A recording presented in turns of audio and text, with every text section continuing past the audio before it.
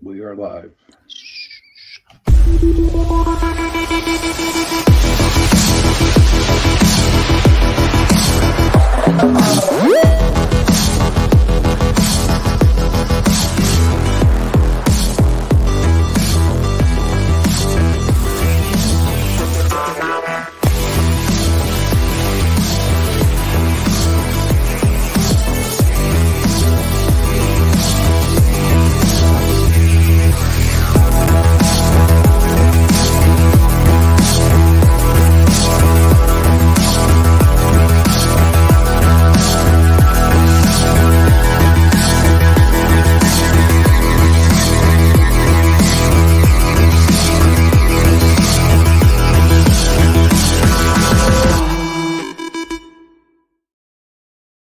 Good evening and welcome to Chasing Prophecy on FM 105.3 and 107.7 in New Orleans, where we discuss anything and everything beyond the scope of normal. I'm Jenny Nicasio along with my fabulous co-host, Oh, shucks. Sean Kelly from Pittsburgh Paranormal. Yeah, how are you? Happy Valentine's Day. Yeah, I got my red on. I see that. I see you got your red. And did you make Got any my cookies? red. Did I what? Did you make any cookies for the grandbabies? They're too little, but I did Oh. get some stuffed animals and stuff to play with, but yeah, and my little Ava, she's so jealous. It's sad. Poor Ava. She's a little sad person, so she's not a person. She's my person. She's my little doggy. Yeah, Ava. How old is she now? She's gonna be 10. 10. Wow. Yeah, 10. I know. I wouldn't want to meet her down the dark alley, man. She'd be no, you won't. You won't want to meet Ava. She's no. She's a German Shepherd, but she's not real friendly. I mean, she could be friendly, but she's not very friendly. Well, but heck, I love her. Oh, of course you love her. It's your dog, but I heard her bark. That's all I need to do is hear her bark, and I'm like, nah. Yeah, I have a question to ask you. Sure, yes, go away, buddy. You sent me that link about the 10 weird things about Valentine's Day, right? Mm-hmm. Do women actually send themselves their own flowers and cards? Sean, I went out. You know that song with Miley Cyrus? Come on, you know the song. You hear it on TikTok all the time. Oh, yeah. I can buy my own flowers. I can dance in the nude. Okay. So is that true, though? Yeah. Is it true? Yeah, I bought myself flowers today. Uh-huh. Trying to fix my little camera that's too low, too high. I can't tell which one it is.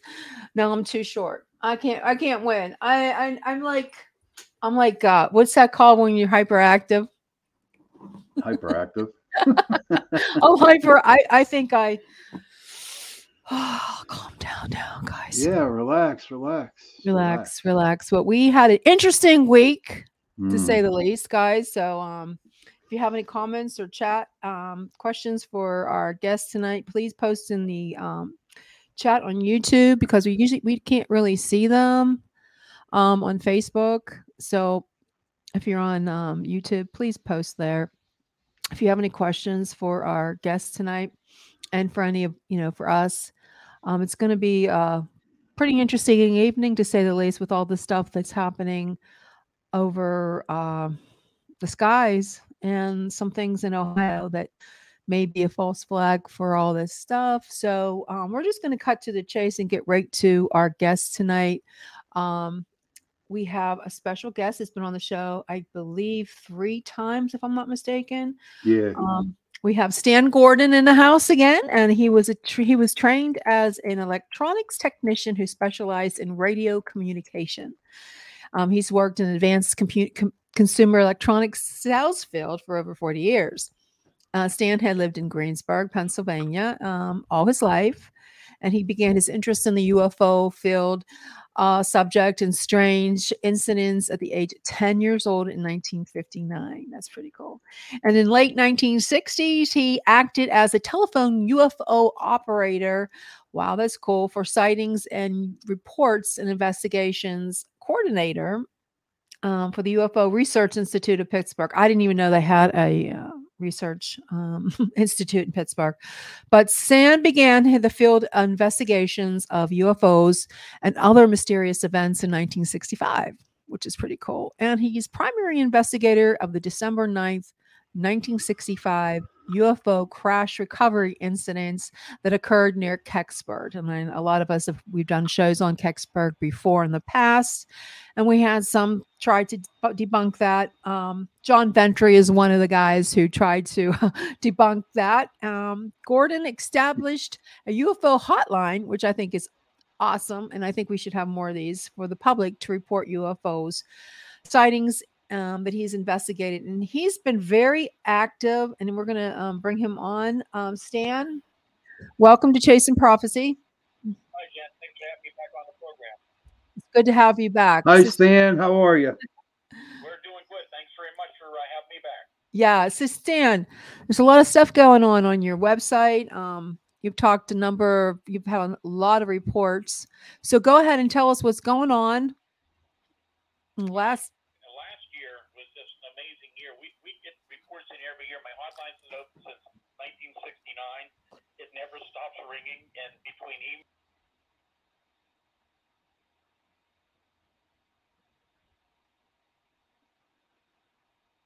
Hey, Michael, how are you? I don't know where Jenny went. So good to see you, Michael. Everybody went off. So yeah, I guess I'll continue doing the show until. But back in 2021, reports actually began to increase. We began to have a surge of low-level UFO reports coming in from all around the western Pennsylvania, different areas, and actually it continued right through 2022. I mean, it was just nonstop all year long, and it wasn't just UFO reports. We were getting Bigfoot sightings. Out-of-place animals like Black Panther reports, Thunderbird sightings, these huge flying creatures. I mean, all kind of stuff. A lot of UFO activity and many really detailed reports. And that's what was so fascinating was the quality and the detail of the type of reports coming in from widespread areas. But what really caught my interest is something in the UFO field that a lot of people don't seem to know about, and a lot of people don't talk about much, but you're beginning to hear more about it now. Some of the TV shows and on the internet. I started realizing about these cases back in the 1960s. I'll call them mini UFOs because they're very intriguing in the fact that they're not high in the sky, they're low to the ground, and in some cases have come within feet of witnesses, which has happened several times last year in daylight. And really, really interesting reports. So these smaller objects, they range anywhere from a few inches in diameter, sort of like oversized fireflies.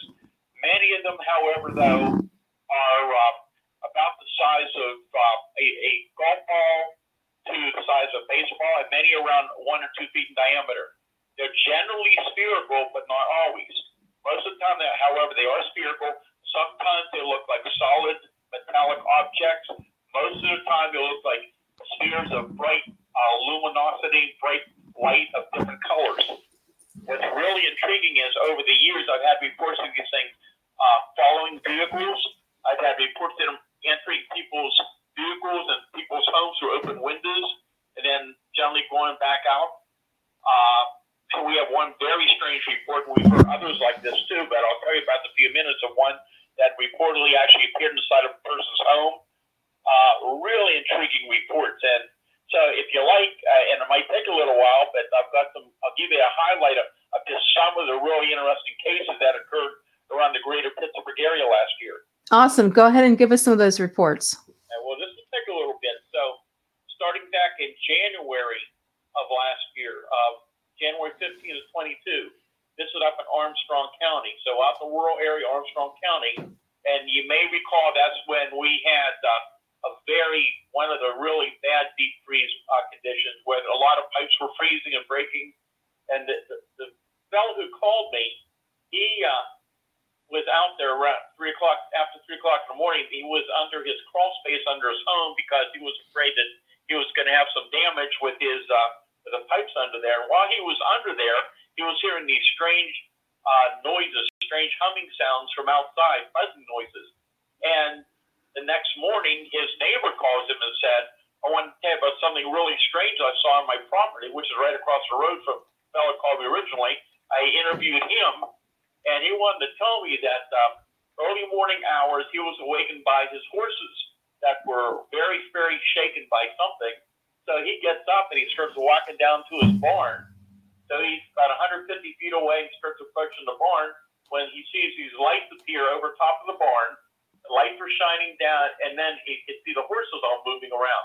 But that's when he observed this object about 20 feet over top of the barn itself. He said the object was kind of teardrop shaped, about 65 to 70 feet long, had a smooth silver or metallic surface to it, looked something like stainless or galvanized steel. It was solid and smooth, he said. It was emitting a humming, buzzing noise. He said there were numerous lights on the surface of the object, and they looked to be round. There were approximately 8 rows of 20 to 30 lights. The lights would change from a red to blue, then back to red. And he watched this thing hover for about 5 minutes. Unfortunately, he just walked out of his house. He didn't have a cell phone with him. But he said as he watched this, the light suddenly went out, everything went dark, and the object just disappeared. He said it did not take off, it did not accelerate, it just vanished. And that's something, by the way, we're hearing a lot from people in the last year, even from daylight reports that I'll be telling you about. But anyhow, he said as soon as this object vanished, all the horses went back to their normal behavior. And then it was about 7 o'clock the same morning that we received another report from the Pennsylvania-West Virginia border. And one of my research associates, Jim Brown, I believe he got there within the hour after it happened. And he's a very high-tech guy with a lot of good instrumentation. And this was a woman who observed this object in the sky. So it's kind of like a large dark hole in the sky. And it was just hovering there. She ran to her house to go get a camera. And then something interesting happened. When she touched the metal handle of the door, she got a slight electrical shock, which she never did before. And when she went back out again, she got the same slight electrical shock, like a static charge. And anyhow, when she went back outside, the object was gone. But anyhow, It was interesting because we have had several reports now in the last year and a half of people, whether low-level, close-range UFO encounters, or people reported getting like a slight static charge. That's kind of interesting.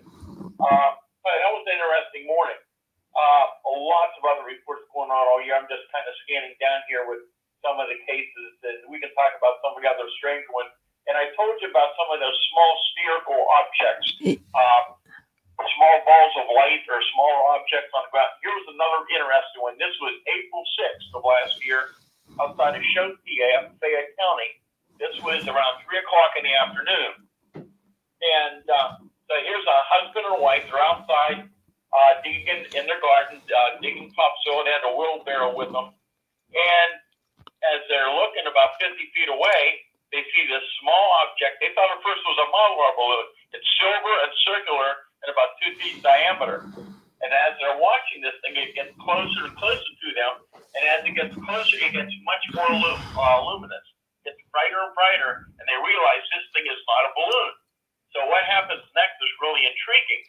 So as they're watching this thing, it gets close to them. There was like a little explosion. They said it was like a small lightning bolt shot from the object to the ground. And it sounded like a small firecracker followed by a snap like a spark.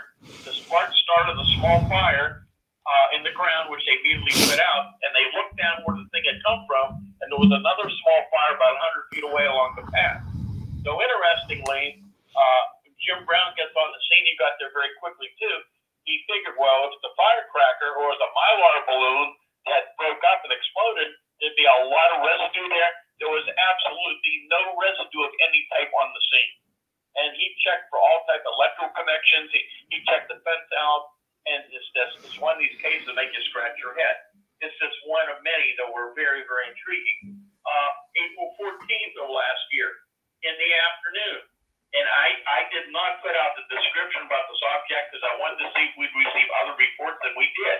There were other independent reports from just outside of Ligonier during the afternoon of this huge metallic object.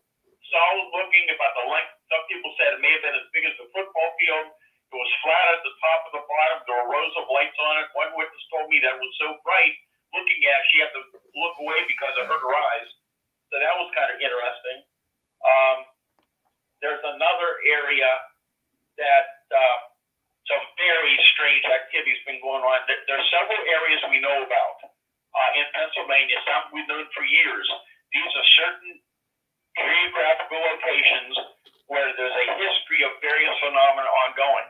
So we're hearing reports of screams and howls and footprints, and in some cases Bigfoot encounters, or other strange phenomena, strange light, and these balls of light. And last year in April, up in that area, some of the investigators were seeing strange flashes of light, lights in the woods, hearing howls and screams, something heavy walking. And that evening, several of these researchers, who I can tell you were skeptical of hearing the reports, and some of these I had discussed in the past of these small balls of light. In some cases, in certain different areas of that location of those woods, these small spears of light were coming up very, very close to them. And I can tell you, these guys were very shaken by what happened. And luckily, one of the documentary companies happened to be there doing a documentary on it, and they were able to videotape some of this occurrence. So that's really intriguing as well. There have been multiple reports last year in daylight of large metallic kind of cigar-shaped objects, cylindrical objects, and quite often in beautiful afternoons, not that high altitude, just hovering there and just suddenly just vanishing. Not accelerating, not taking off, just suddenly vanishing from sight. So that's something we heard from numerous people in different areas as well. And I'm just trying to go through some of these. Oh, also, if they go to my website, your listeners could take a look at the picture of it. Website stangordon.info. But on May 14th, quite an interesting photograph was taken of an object over the Chestnut Ridge outside of Latrobe. So the Chestnut Ridge is one of those areas that has a long history of various type of anomalies going on. I've been up there since the 60s, late 60s, checking in those reports. And as we found out historically and year after year, that area is one of the most active along areas of that ridge that goes through West Wallen, Indiana County in southwest Pennsylvania, extends down to a few miles outside of Morgantown, West Virginia, into Preston County, West Virginia. And that area outside of Latrobe, around Derry, and going up through the Laurel Highlands, very active year after year. A lot of activity last year, and I'm already getting reports in the last few weeks of activity going on up there now. But that afternoon of May 14th, a fellow happened to be sitting in a parking lot in Latrobe looking in that direction towards the east. So I've been looking kind of towards Ligonier area, and over the ridge, what caused attention was this object that appeared to be black. It was moving very slowly. Then suddenly there was a big burst of speed, and it moved out of sight very quickly. But he was able to get one photograph of it. There was a photo analysis done on it, and it's a really interesting picture. It looks like a solid black, upside-down, dome-shaped object with a flat top on it. So that's kind of interesting, too. But, I mean, I can go on and on and on. Let me tell you, though, about a couple of these orb reports that are really interesting. Before we go on, Stan, I have a question to ask you. Is it possible that there is a UFO base up in that area underground?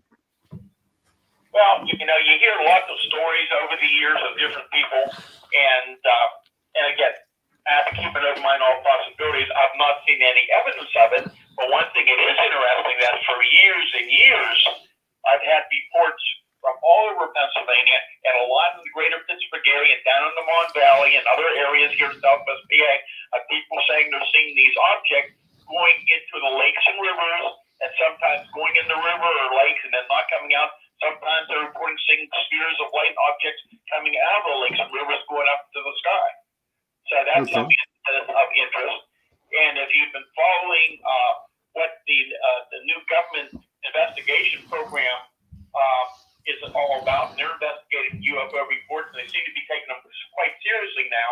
But they're also very, very interested in what's called transmedium objects, which are these objects that are appearing not only in the sky, but they're moving in and out of the water as well. So they're moving through space and also into the waterway. So that's something of interest as well. It's pretty interesting stuff. Do you think there's any correlation between what's happening now and any of these sightings?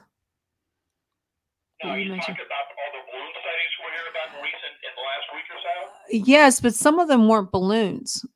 So balloons shaped or material. Do you think anything's correlated with that? Now, I think the problem is right now there's a lot of media coverage on it. It's getting a lot of news out there, but we really need to have a lot more verifiable information on what's being seen, or hopefully on what they have recovered or will recover, because we just don't know all the details and all the real facts. There's a lot of conflicting data out there. Personally, as of right now, I have not seen any really good data to suggest that we're dealing with anything other than man-made. But, and again, who knows? I can tell you this, since I've been out in the field since 1965, investigating thousands of cases, and I've said this for years and years, when you take the time to properly investigate UFO reports, other phenomena, especially UFOs, many of them are misidentifications. They're misidentification of natural or man-made objects. And so we get a lot of, especially the last few years, we get a lot of reports of Starlink satellites and bright meteors and the re-entry of space debris on occasion, and a lot of drone reports and balloon reports too. So over the years, we've had cases for years of balloons coming over. So you have research balloons, probably have military type balloons.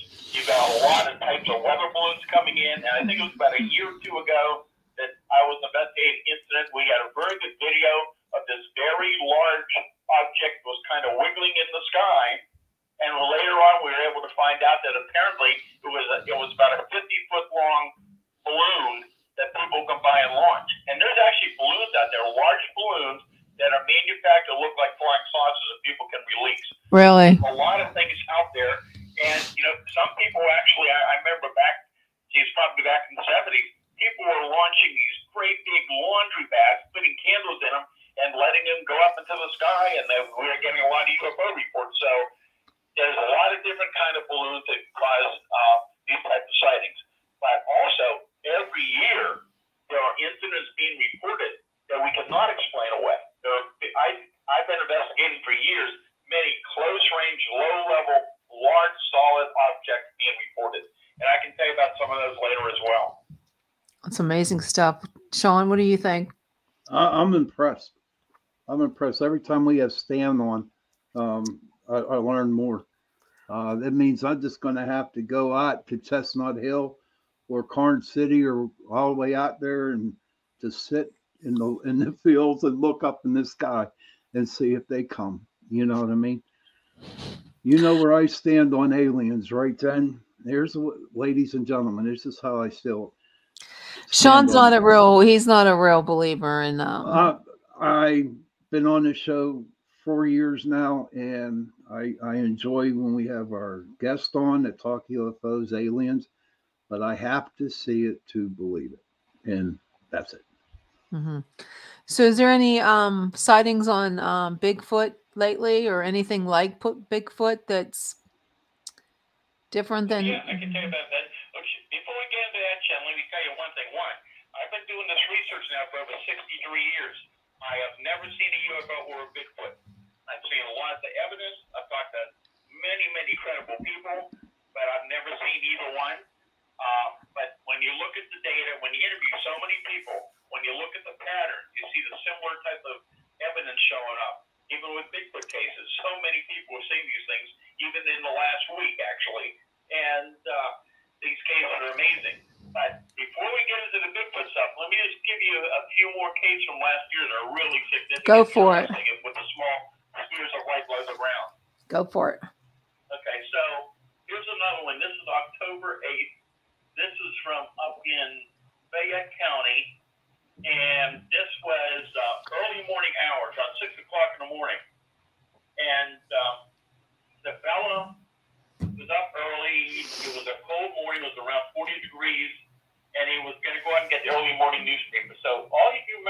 he walked outside in pajamas and slippers, went over to the box, and between the paper box and where he was on the porch, he sees this small ball of light. And he said it was about 10 to 12 inches diameter. It was between him and the box. And all of a sudden, he got extremely tired and sleepy. And then when he was awake and later remembered it was making like a slow circular motion, but he got very, very tired as he was very close to this sphere of light. And when his wife awakened, she was stunned because she found him sound asleep about 7 o'clock outside on the porch in that cold weather in his pajamas, which you would never do. And all he could remember was he got so tired when he was near the sphere of light. So now here's what's really interesting. A few days later, I believe it was 3 days later, about 40 miles away up in the Laurel Highlands. So here's a woman, 2:30 in the morning in her home. She had one of those old homes with the high ceilings. She goes into the bathroom. When she comes out, about 5 feet away in the living room, now that was the high ceiling room, she sees this deep blue sphere about 1.5 feet in diameter. And there was something like a gray swirling mass inside of this object, kind of like an old lava lamp. It was completely silent as it moved slowly, slightly up and down. She remembered taking one step towards it, and that's when she felt like a slight tingling sensation. She said the sensation reminded her of like a pre-jolt of electricity when you're near electric vents, which I understand exactly what she's saying. And she said she remembered looking back at the strange round object for about 10 seconds, then suddenly she became very sleepy and immediately went to bed. And she said the next day she could hardly get up, that she was very sluggish and groggy, but she said, this was so unusual. She said, I'm an insomniac. I can't sleep. For me to go to sleep right away is not like she is.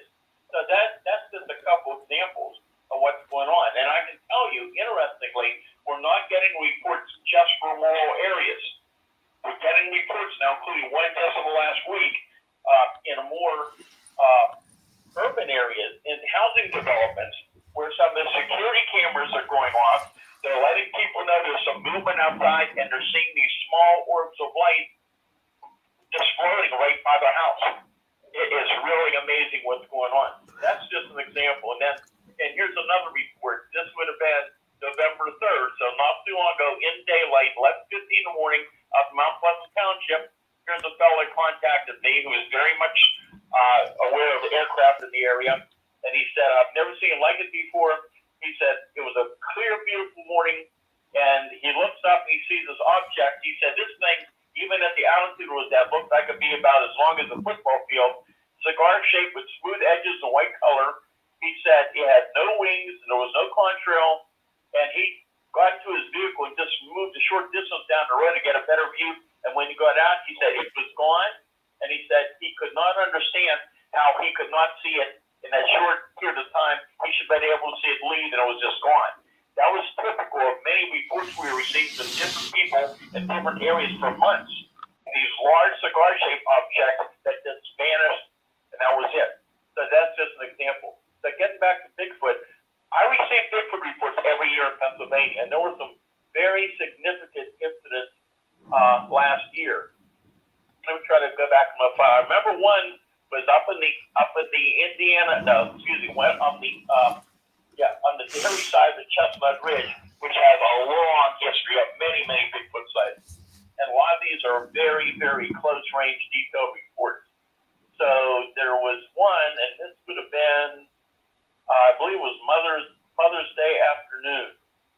And this person, I'm trying to find this report here, this person was walking her dogs, and she's walking along. She said all of a sudden all the nature sounds stopped.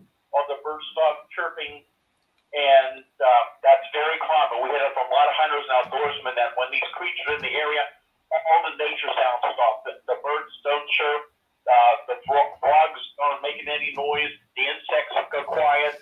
And anyhow, she said suddenly the dogs suddenly began to whine and whimper, and they're standing still. She said suddenly here comes this huge creature out of the woods. Never looked at her. It was she's estimating, I've heard different estimates, probably at least 30, 40 feet away, not that far away. But she described this thing from head to toe. It was easily 7 to 8 foot tall, covered with long dark brown hair and black matted hair. The arms were longer than that of a human and hung down almost to the knees. She said the creature was about that estimate. And she said there was no sound or smell. And, you know, a lot of people, you hear these stories that every time they see a Bigfoot, they have these terrible, rotten smells. Yeah. That's not accurate. Yes, there are many cases where you have the smell, but there are many, many other reports where there's no odor whatsoever. And then there were other reports throughout the year. There was another case that Eric Altman from the Pennsylvania Bigfoot Society and some of the other members, myself, went up May 13th. This was on Route 711 up in Fayette County. Fayette County, very active area along the ridge and around the ridge area for Bigfoot sightings, other phenomena. This guy was a very reputable witness, I can tell you. We went out to the location where he saw it. And he saw this thing, tall, dark figure run across the road to the left lane, approximately 100 yards ahead of him. He slowed down and watched as it slowly walked from the left to the right side of the road to the berm. And he got a really good look at this thing. And at one point, I can't remember exactly all the details. It was much bigger, much taller than a human. And it was right near a speed sign. And he said he could see the glowing red eyes of it right a little higher than that speed sign. So that sign was 11 feet in height. So that would have put that thing really, really tall, over 11 foot. And it's rare to get a sighting of one that big, but I've had some cases where we were able to get a pretty good measurement on height, and there was a couple cases where the couple of them may have been around 12 feet tall. Most of them range from about 6 to 9 feet tall with a lot of the reports, and we've had some reports of smaller ones around 4 to 5 feet tall. That's awful. That's crazy. And then I'll tell you about, and then there have been other reports all year about a really interesting case. This occurred this past November. So this would be up in Indiana County, where there have been reports for years as well. Lots of sightings up there, especially during that massive wave that I investigated with my teams back in 1973 and the 74. And for the sighting up in Indiana County, I talked to the witness, I believe, within 2 hours after it happened. And this was up between the Indiana Westmoreland County up on the Chestnut Ridge, where there have been reports for years, especially in the last couple of years from other people. And I understand that Eric Hoffman and the Pennsylvania Bigfoot Society have been getting other reports of activity up there as well in recent weeks and months. But this was early morning, just as the sun was coming up. And they lived deep in the woods, and she came out of a building on her property and noticed a movement out of the corner of her eye. She looked, I think it was about 80 feet away.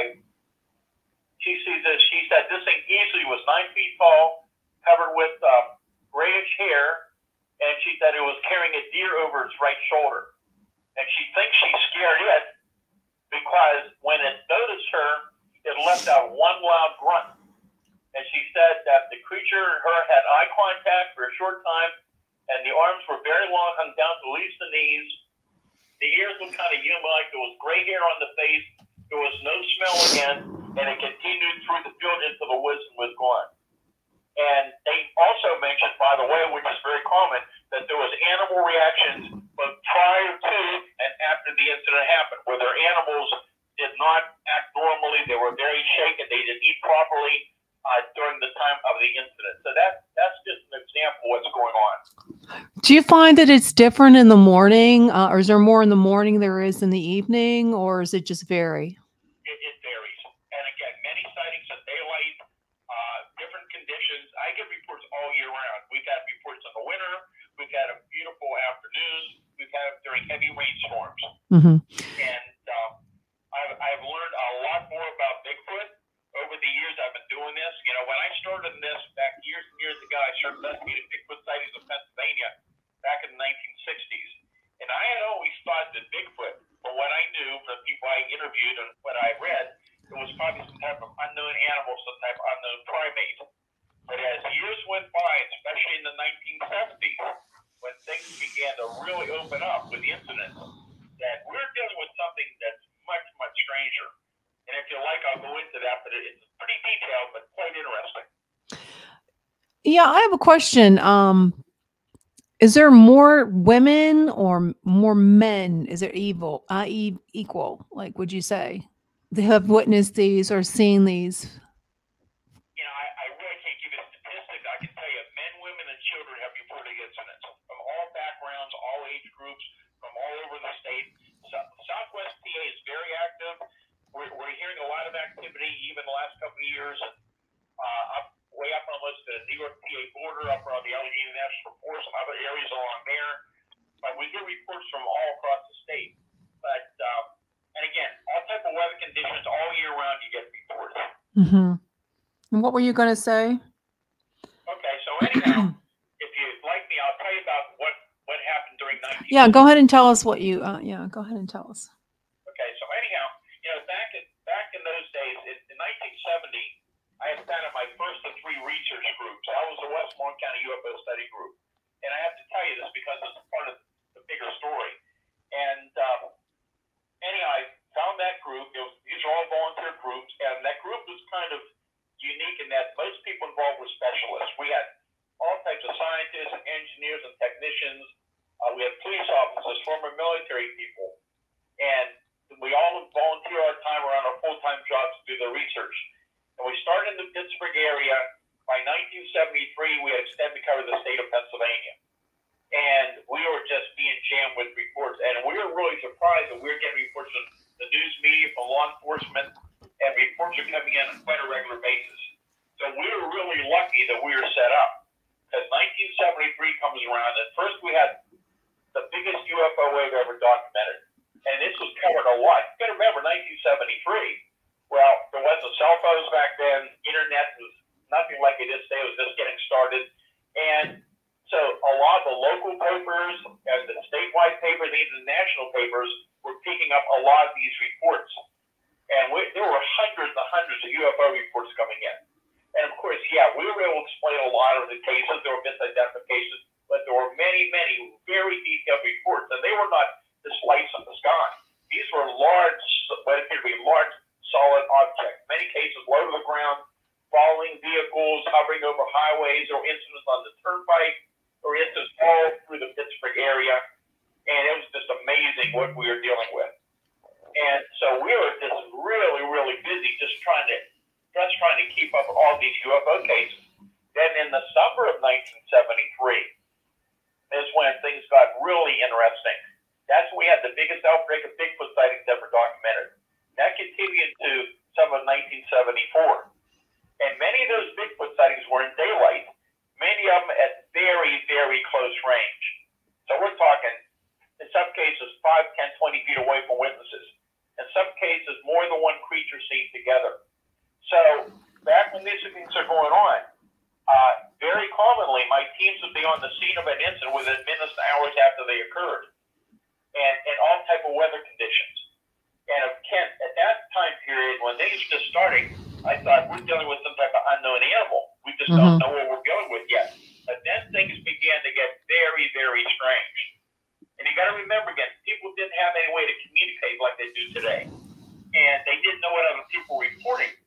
And for example, we would be on the scene of some of these cases in different type of ground conditions. And we see these large, unusual footprints with very large strides between them that would go for a distance and then just suddenly stop.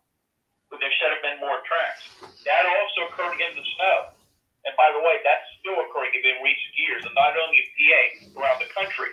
And we're all scratching our heads like, there's no way that this could be fabricated. Like, where did these tracks go? Or where did the thing go that made the tracks? And then things got even stranger and stranger as reports were coming in. Then we began to see a pattern. We have a UFO sighting in a particular area. Within minutes, hours, and days later, we'd have a Bigfoot sighting or vice versa. And then we had some of these amazing cases with Bigfoot and UFOs seen together at the same time and place. Now, if you want me to go into detail, I can tell you some really interesting cases. It'll take a little bit of time. But if I'm going to tell you about it, here's something you need to be advised for your listeners. I am not suggesting that Bigfoot is a passenger in a spaceship from another planet, because we don't even know for sure what we're dealing with. I said years and years ago, it's very possible we're dealing with more than one origin to the unknown category of the UFO phenomena. That it's possible that maybe a small number of these reports might be extraterrestrial, but I've seen more and more And there's a lot of cases going around. I wrote about these in the 70s, and now all over the country, you're hearing similar cases. That we're dealing with a phenomenon, both with certain new types of UFOs and with Bigfoot, maybe other cryptids, that have a physical and a non-physical component to it. That these things, they're suddenly here and they're gone. You hear and they're gone. They can leave evidence and they're gone. That's why there's no bodies. And even with many of these UFO reports we're getting for years, even in daylight, we sometimes have large solid objects that just suddenly appear out of nowhere. Sometimes it's just hovering and they slowly begin to fade away and disappear. In some cases, they physically change one form into another. There's a lot more to this than any of us understand. If you're just joining us, we have Stan Gordon from Greensburg, Pennsylvania, reporting on some unusual activity that's been happening for the past year. So if you have a question for him, please put it in the comment. Stan, go ahead and tell us some of your different cases. Well, what really convinced me, and I'll tell you two cases. I'm going to give you the abbreviated version because they're long and they're very involved. I wrote about these in my Silent Invasion book in great detail. But anyhow, here's what happened. Here was a case among others that really stands out. It's a pretty famous case. This is October 25th, 1973. I remember it very, very well because it was so unusual. And there have been many UFO reports coming in on my hotline from around the state during that 24-hour period. It was about 10:30 that night that I get a call from a state trooper from the Uniontown Barracks up in Fayette County. He had just returned from investigating this multiple witness UFO landing up there, and he said to me, he said, there's a good chance there's something still up on the farm. Can you get one of your teams up here right away? So we did. It was already late at night. We got one of our teams together. We've got our radiation monitors. We've got our radios and other equipment. We found our way up to that remote area in Fayette County. What we found out was about 9 o'clock that night, 15 witnesses observed this barn-sized red ball about 100 feet off the ground, hovering and slowly beginning to move downward. And it was the farmer's son, who was the adult in this story, that was coming out to visit his family out there in Fayette County. And as he's coming down the farm road, he sees this object in the sky and people standing outside watching this thing. So he slows down, and then he goes to a neighbor's house, which was a better location, get a better view of the pasture area of the farm that his dad had out there. And it looks like this large round sphere is going to land on his dad's farm. So he and these two young neighbor boys are also watching this. They decide they want to go up and see what this thing is. So before going up to the field, they stop over at his dad's farm, and the son, the older fella, grabs a 30-06 and a handful of ammunition. And as they're heading down the farm road, dogs around the area are carrying on. They hear these high-pitched whining noises and these baby crying sounds. And the fellow didn't realize, but in a handful of ammunition, he had 2 tracer bullets. So the guys out there in the front, they know that when you fire this tracer bullet, you just get that luminous trajectory as you fire it. Anyhow, as they're getting closer to that area, again, all these sounds are getting louder and louder. They make their way up to the pasture. And when they get up there, they can't believe what they're seeing. About 250 feet away is this huge, maybe 100-foot diameter object on the ground right above it. But it's not a complete sphere now. It's like a half a sphere. It's a big white dome that's illuminating the whole area, making that loud whirling sound. Anyhow, they're standing there watching this thing, and then their eyes are focused on, the attention is drawn to a barbed wire fence about 75 feet away. And along that barbed wire fence are these 2 huge air-covered creatures walking upright, moving slowly in their direction.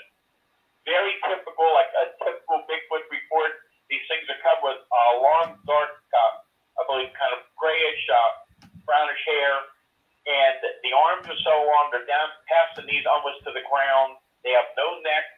They have large, luminous green eyes, about as big as a 50-cent piece. And they're making this whiny, crying noise. And one young boy is so frightened he ran out of the field. The other boy starts yelling at the adult, shoot at him, shoot him. He takes his first shot. His first shot was a tracer. He fired over their head. There was no response. But when he fires that second tracer, the largest of the 2 creatures, the one in front was the biggest. It's about 8 feet tall. The one behind it's about 7 feet tall. They're slowly moving along the fence line. When he fires that second tracer, the largest creature makes a loud crying, whining noise, reaches out and says to grab that tracer. And when he does that, that huge glowing object in the field vanishes and is gone. It doesn't take off. It just disappears. Most of the luminosity is gone. The sound stops. The creatures turn around, so I start walking back along the fence line towards the woods. At that point, he's using live ammo from his 30-06 firing into these creatures with no effect on it whatsoever. They run back to their truck, go back to their farmhouse, told the family what happened, goes to the neighbors, called the state police. Short part of the story is, trooper arrives 45 minutes later. They go up in the police car. They're looking for evidence. And the trooper told me when he got on the scene, the area where the object was on the ground was self-luminescent glowing, about 100 feet or more in diameter. He said he shined his flashlight beam into it. He could barely see it. He said he noticed the farm animals stayed away from the area. And he told me, he said, if I had a newspaper, I'm pretty certain I could read the newspaper from the light coming off the glow. I was told that they went back to the state police barracks, but the trooper and the witness were taken to 2 separate rooms. They're separately interviewed, then they called me to set up my team. That's the short part of the story. It got even stranger and stranger. Don't have time to get into it. But that was the case among numerous other ones that indicated we're dealing with something that's much, much stranger than an unknown animal. And then if you want to hear about the case that convinced me that we're dealing with a creature that is not flesh and blood, for a lack of a better term, we'll call it interdimensional. And I've seen a lot more of this now in cases even in recent years with not only Bigfoot, but with other cryptids as well. I'll be glad to tell you the story. Good. Do it. Tell us. Okay, so this is the case. This was way up in the mountains, up in the, not far from Ohio, in that general area. So here's the woman. It's February 6, 1974. This woman lived in the woods all her life. She had a nice little cabin home. She knew the animals well. She was a good shot. And anyhow, she's sitting in her home that evening. I should tell you a little more history, because some of your listeners will probably remember this time period. There was a big national trucker strike going on at the time. Excuse me. It was gas rationing. So a lot of people remember it was gas rationing. I couldn't get up to the scene the next morning because I couldn't get gas here in Greensburg. Anyhow, because of what was happening and the violence on the highways around the country, the state police and the National Guard of Pennsylvania were patrolling together. So you had some members of both units that responded to this incident. Anyhow, the woman sitting there as normal that evening watching TV, she hears this commotion on her little front porch. She had some empty soda cans out there, some empty pop cans. Somebody was knocking the pop cans around. So I think it was 2 or 3 weeks before that a pack of wild dogs had come through, and she thought, I bet those dogs are back again. I'll just grab my 16-gauge double-barrel shotgun, and I'll load one chamber, and I'll shoot over their head, and I'll scare those dogs away, which is what she attempted to do. So she loads her shotgun, and she starts walking up to the front door. She opens the door, turns on the switch for the front light, steps out, but there's no dogs. 6 feet in front of her is a 7-foot-tall, huge, hairy Bigfoot type creature. As soon as the lights went on, it raised its arm straight up over its head. Oh, wow. What did she do? She pulled the trigger and fired right into it. She said there's this bright flash of light, like a flash on a camera, and that creature vanished and disappeared right in front of her.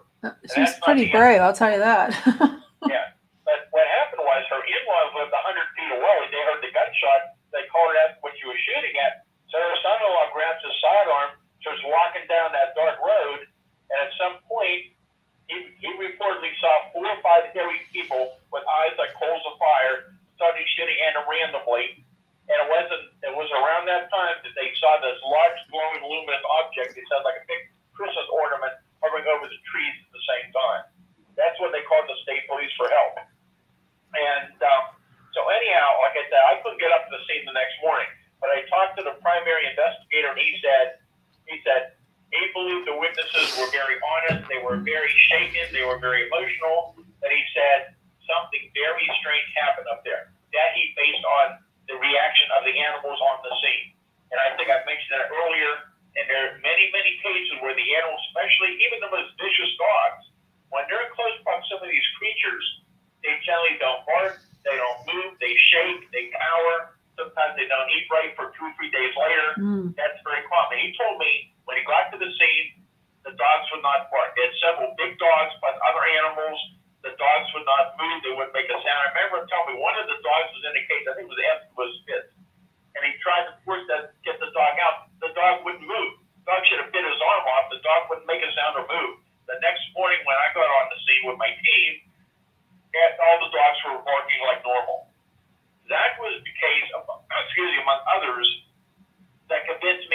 dealing with something that has a physical and an unphysical component to it, which is why there's no body, and for lack of a better term, I'll call it interdimensional.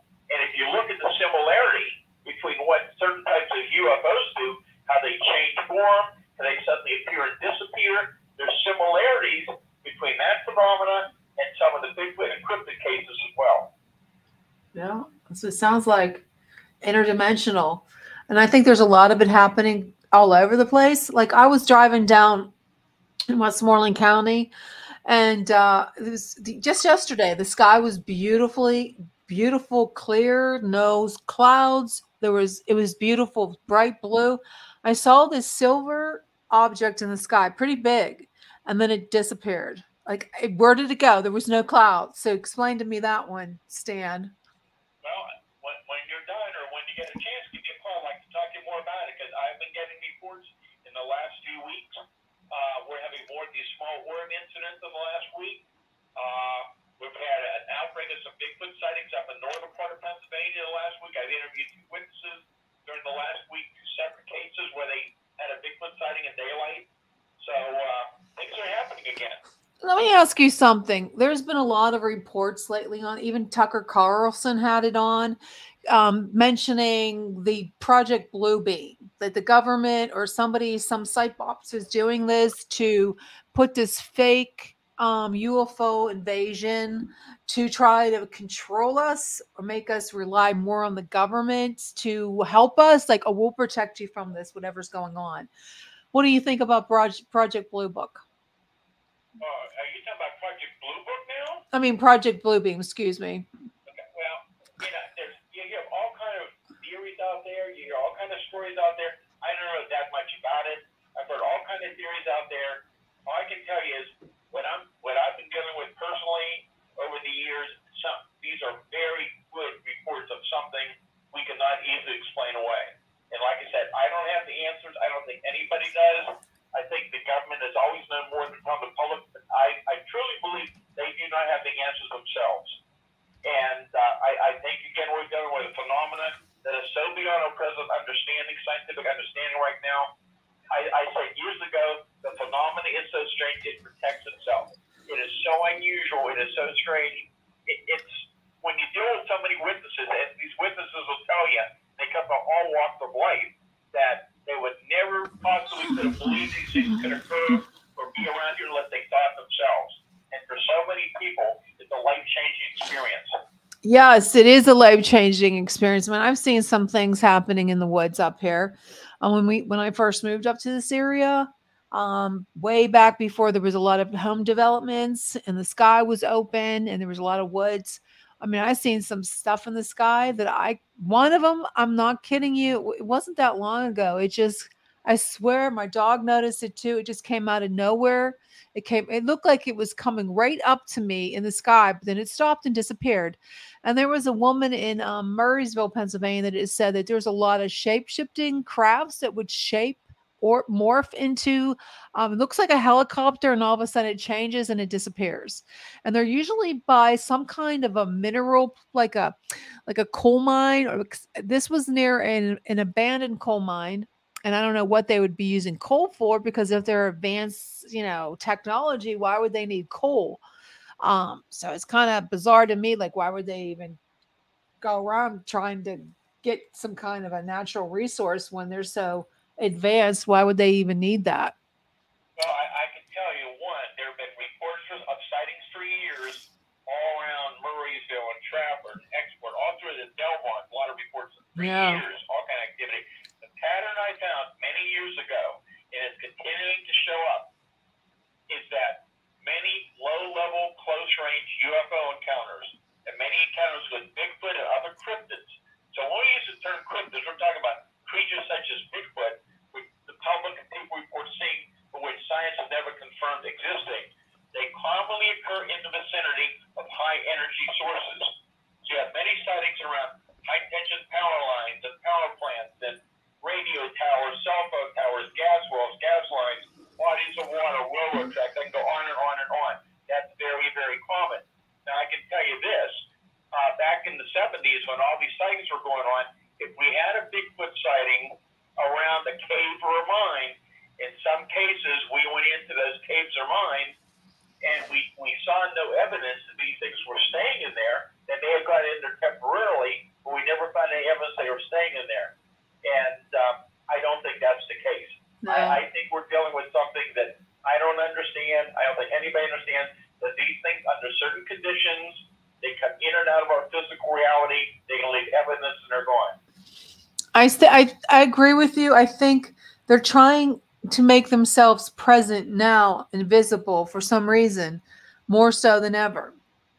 But then it gets me to the point where maybe, how do I know these are legit? They're not CGI, or like I said before, Bluebeam. How do we know it's not some kind of a computer generated image and not the real thing? Like, how do you know? And again, we may be doing more than one thing, but I can tell you there is various types of sometimes physical effects being reported, different types of electromagnetic effects being reported.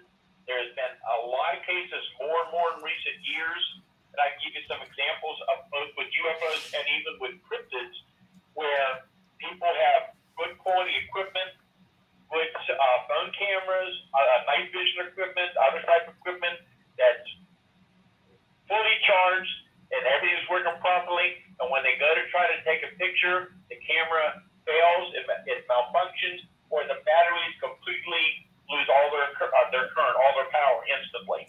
That's been reported more and more. I'll give you just one example of many I can give you. But this was 6-7 years ago. I can't remember exactly now. This was up towards Dargo. Beautiful, beautiful morning. This fellow was sitting by his window with his dog, which is laying on the carpet next to him. He's sitting there drinking coffee. It was a beautiful morning. Suddenly it gets jet blackout. Just like a terrible storm. And he's like, what is going on here? He grabs his fully charged telephone and he calls his dog, but his dog, which goes with him everywhere, refuses to move or would not go outside. The guy walks out to his driveway on his property, and about 500 feet above him is this huge, solid, black, silent, triangular object just hovering there. That would be crazy. He grabs his phone to take a picture Definitely. of it. The battery is completely drained of power. And there was other EM effects on the property as well. That's just one example. That's something.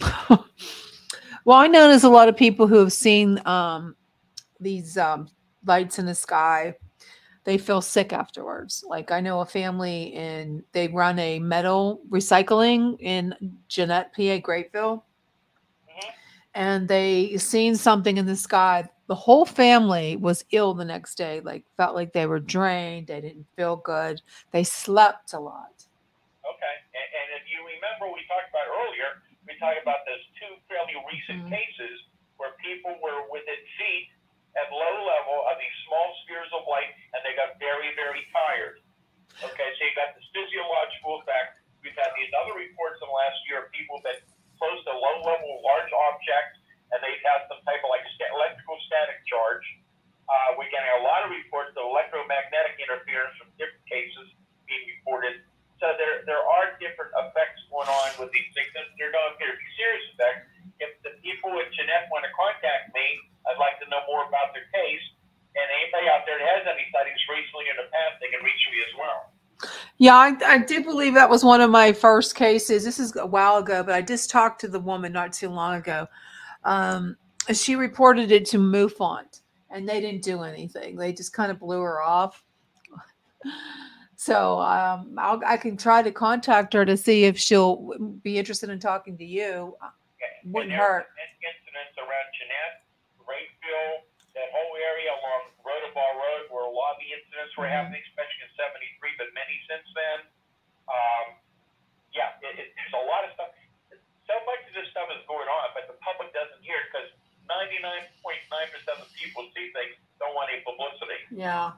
And I get calls from people from all walks of life. I mean, engineers, scientists, school teachers, police officers, pilots, and all kind of people I've interviewed over the years, and they want no publicity. But what's so interesting when I interview all these people is that a lot of them would give me very similar details. And what's really fascinating is many times people will confirm other people's local sightings without them knowing it, because I had other reports on the same day around the same time, something similar.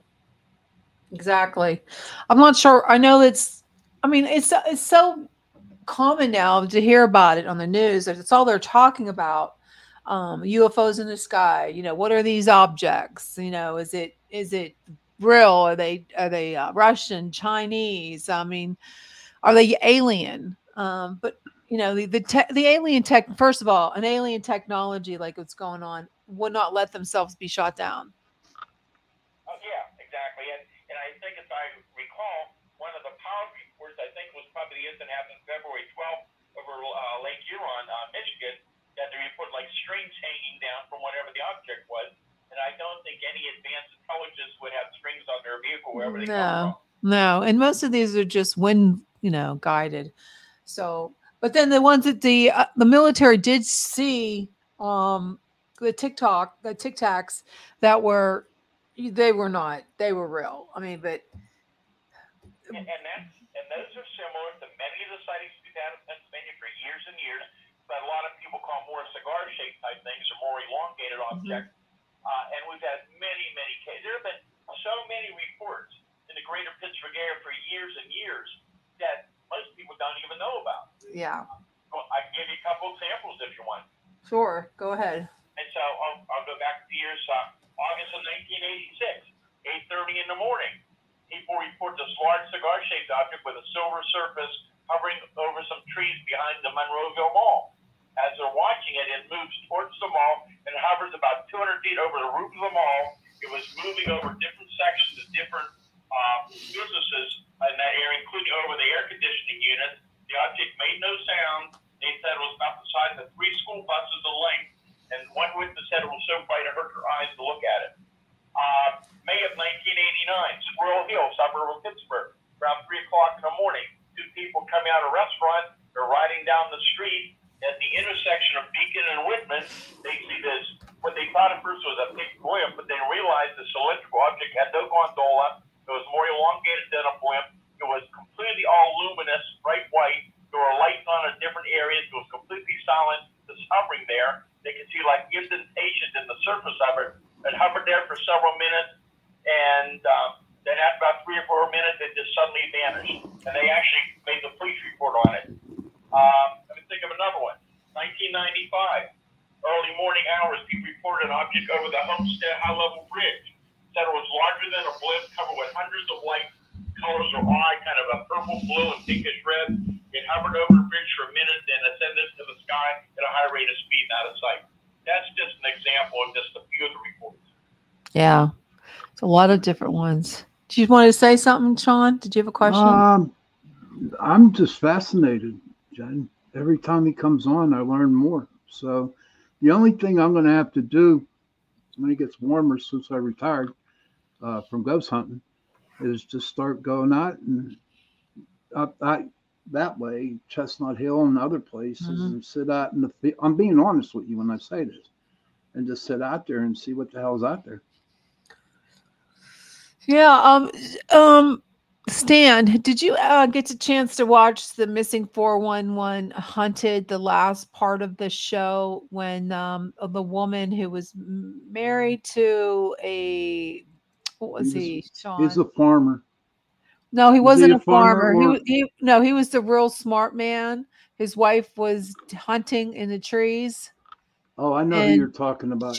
When you were talking about interdimensional beings, she saw this weird shape. The trees transformed into some almost like I can't even describe what they said. It's called cloaking, Jen. Cloaking. Yeah. Did you happen to see that? I have not, but I can tell you again, I'm finding out a lot more about a lot of this stuff going on. I'm telling you, whatever we're dealing with, it is so beyond our understanding that whatever it is, at times it can manipulate the thought processes of some of the witnesses that seem temporarily. There's different effects being reported, that it can manipulate the environment and the surroundings. In my new book, Creepy Cryptids, there's some really amazing cases in there, the things that people never heard about before, and really weird creature cases. But, for example, one witness, we're talking about Black Panther sightings in Pennsylvania. Now, we're not talking about cougars and mountain lions. We're talking about an animal that you would see in the zoo, typically a black leopard jaguar. But these reports of these out-of-place animals are being seen around not only Pennsylvania but around the country for years in areas where they should not be. But I've also found some very interesting connections between the Bigfoot phenomenon and the Black Panthers. And I told you about the one case, that case of Bigfoot, that, sometimes they're physically solid, sometimes they're not always completely physically solid. Sometimes they're more misty looking, foggy looking. Sometimes part of the body is solid, other times they are not. And again, you got the tracks that just suddenly stop when there should have been more tracks.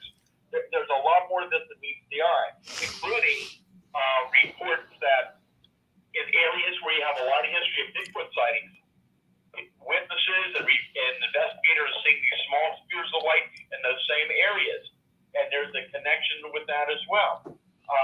But with the Black Panther reports, sometimes when you have an outbreak of Bigfoot sightings in a certain area and other phenomena is occurring, sometimes another cryptid is reported by the locals. And for example, in one very big case that went, 1979, 1981, 82 on the Pennsylvania Armstrong County border, there was a lot of activity down in that area. And the locals reporting not only Bigfoot activity and the small orbs of light, other phenomena, they're reporting a number of sightings of Black Panthers as well.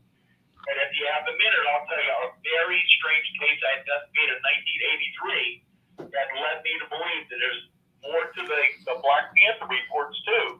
No, go right ahead. An animal. Go right ahead, Stan. This is February, it's in my memory, it's February 1983. Fellow was coming home, it was late at night, around 1 o'clock in the morning, his car's overheating, was very cold. He pulls into the driveway, and he goes in to get a can of antifreeze. He goes back and starts putting antifreeze in the car. A few minutes later, he hears this loud growl. He turns around, and I think about 20 feet away, there's this large black house cat sitting there, growling at him. Well, he didn't think much about it because he's out in the country, and there's cats all over the place. So he goes back to putting more antifreeze in the car. A couple of minutes later, he hears a louder growl, and he turns around to look, and that large house cat has now visibly grown to twice its size, and it's growling at him ferociously. So he throws that can at it, and the thing growls at him, and it starts walking outside where it's well illuminated, and he runs into the house to try to find his pistol. When he comes back out, the creature's outside, and he said, I couldn't believe what I was seeing. What I saw at first was a small cat, now has fully grown to an animal I would see in a zoo, like a black panther, with a long, thick tail, glowing, luminous yellow eyes that's growling at me. He said, I took a shot at it. I don't know if I hit it, but moments later, it physically just vanished right in front of me and was gone. Huh. That's crazy. What do you think, Sean? How do you know some of these people aren't just nuts? Okay. You have to interview so many thousands of people, and you see the patterns, and you get the little details, and you see the emotion. I mean, in the last 6-7 years, I was doing live interviews with face-to-face, I should say, with some hunters and outdoorsmen. Some of these guys have been out in the woods for years, and they have tears coming out of their eyes. You can see the emotion in them, how they love the woods, how they lived in the woods all their life, and now they're afraid to go out in the woods anymore after what they saw. I mean, you can tell when you interview so many people, the little details, when you question them, the location, the similarities, the patterns. Yeah, you can generally tell if somebody's putting you on or not. And so many of these people I've got to meet, and some people have got to know some of them very well over many, many years, some of their families, and you just know that something happened to them that they were affected by. Yeah. I hear you. I'm not trying to be disrespectful to people who have seen these things, but there are some that are not all there. I mean, you have to admit there are some people who can make us. There's my friend Anthony's in the comment section, and many overt hoaxes. We get a lot of misidentifications. Even with Bigfoot, there's a misidentification of large shaggy dogs, there's been hunters in camouflage outfits that look very strange. There have been bear sightings of people mistaken for a Bigfoot. So there's a lot of things they're not overt hoaxes, just misidentifications. Wow, Well, my friend Anthony in the comment section, I had him on my show Into the Night with Sean Kelly, and he's has the paranormal group. I, correct me if I'm wrong, Anthony. The Texas Wraith investigators, paranormal investigators, and what he's talking about, what's happening in the forest, is similar to what is happening to some people who are witnessing UFOs and Bigfoots and stuff like that here in Pennsylvania. The Texas Wraith Hunters is what they're called. Yeah, and it's going on all over the country. And it's not just my research. I've been in touch with many other researchers out there. You have people like Nick Redfern, David Pilates has had cases reported. You have many, many others I've been in touch with around the country for years are having these reports back. I can't remember, maybe 10, 11 years ago, I gave a lecture out in Oregon on this type of reports. And that's an area that's very, very thick with lore of Bigfoot. And I wasn't sure how they would respond when I gave a lecture on this, and I was amazed. I had a very, very positive response. A lot of the researchers and others contacted me afterwards and said, "We're so glad you talked about this." They said, "This has been going on out here for years. We have the tracks that vanished. We have the balls of light. We have the UFO Bigfoot connection. This has been going on for years and years." And one thing I found back in the 70s when I started writing about these cases, I was in touch with a lot of the well-known names in the Bigfoot field in the United States and around the world. And I talked to a lot of these people about it, and they were aware of it. And they were getting reports, but many of them told me that they were not going to write about it. They were not going to get involved, that they didn't want to be laughed at by their fellow researchers. So they were just not going to talk about it. My position was I didn't have the answers. These cases are well documented. I don't know what we're dealing with, but it's important to get this out, and hopefully it'll influence other witnesses and researchers to talk about it. There you go. Wow, it's just fascinating and it's interesting.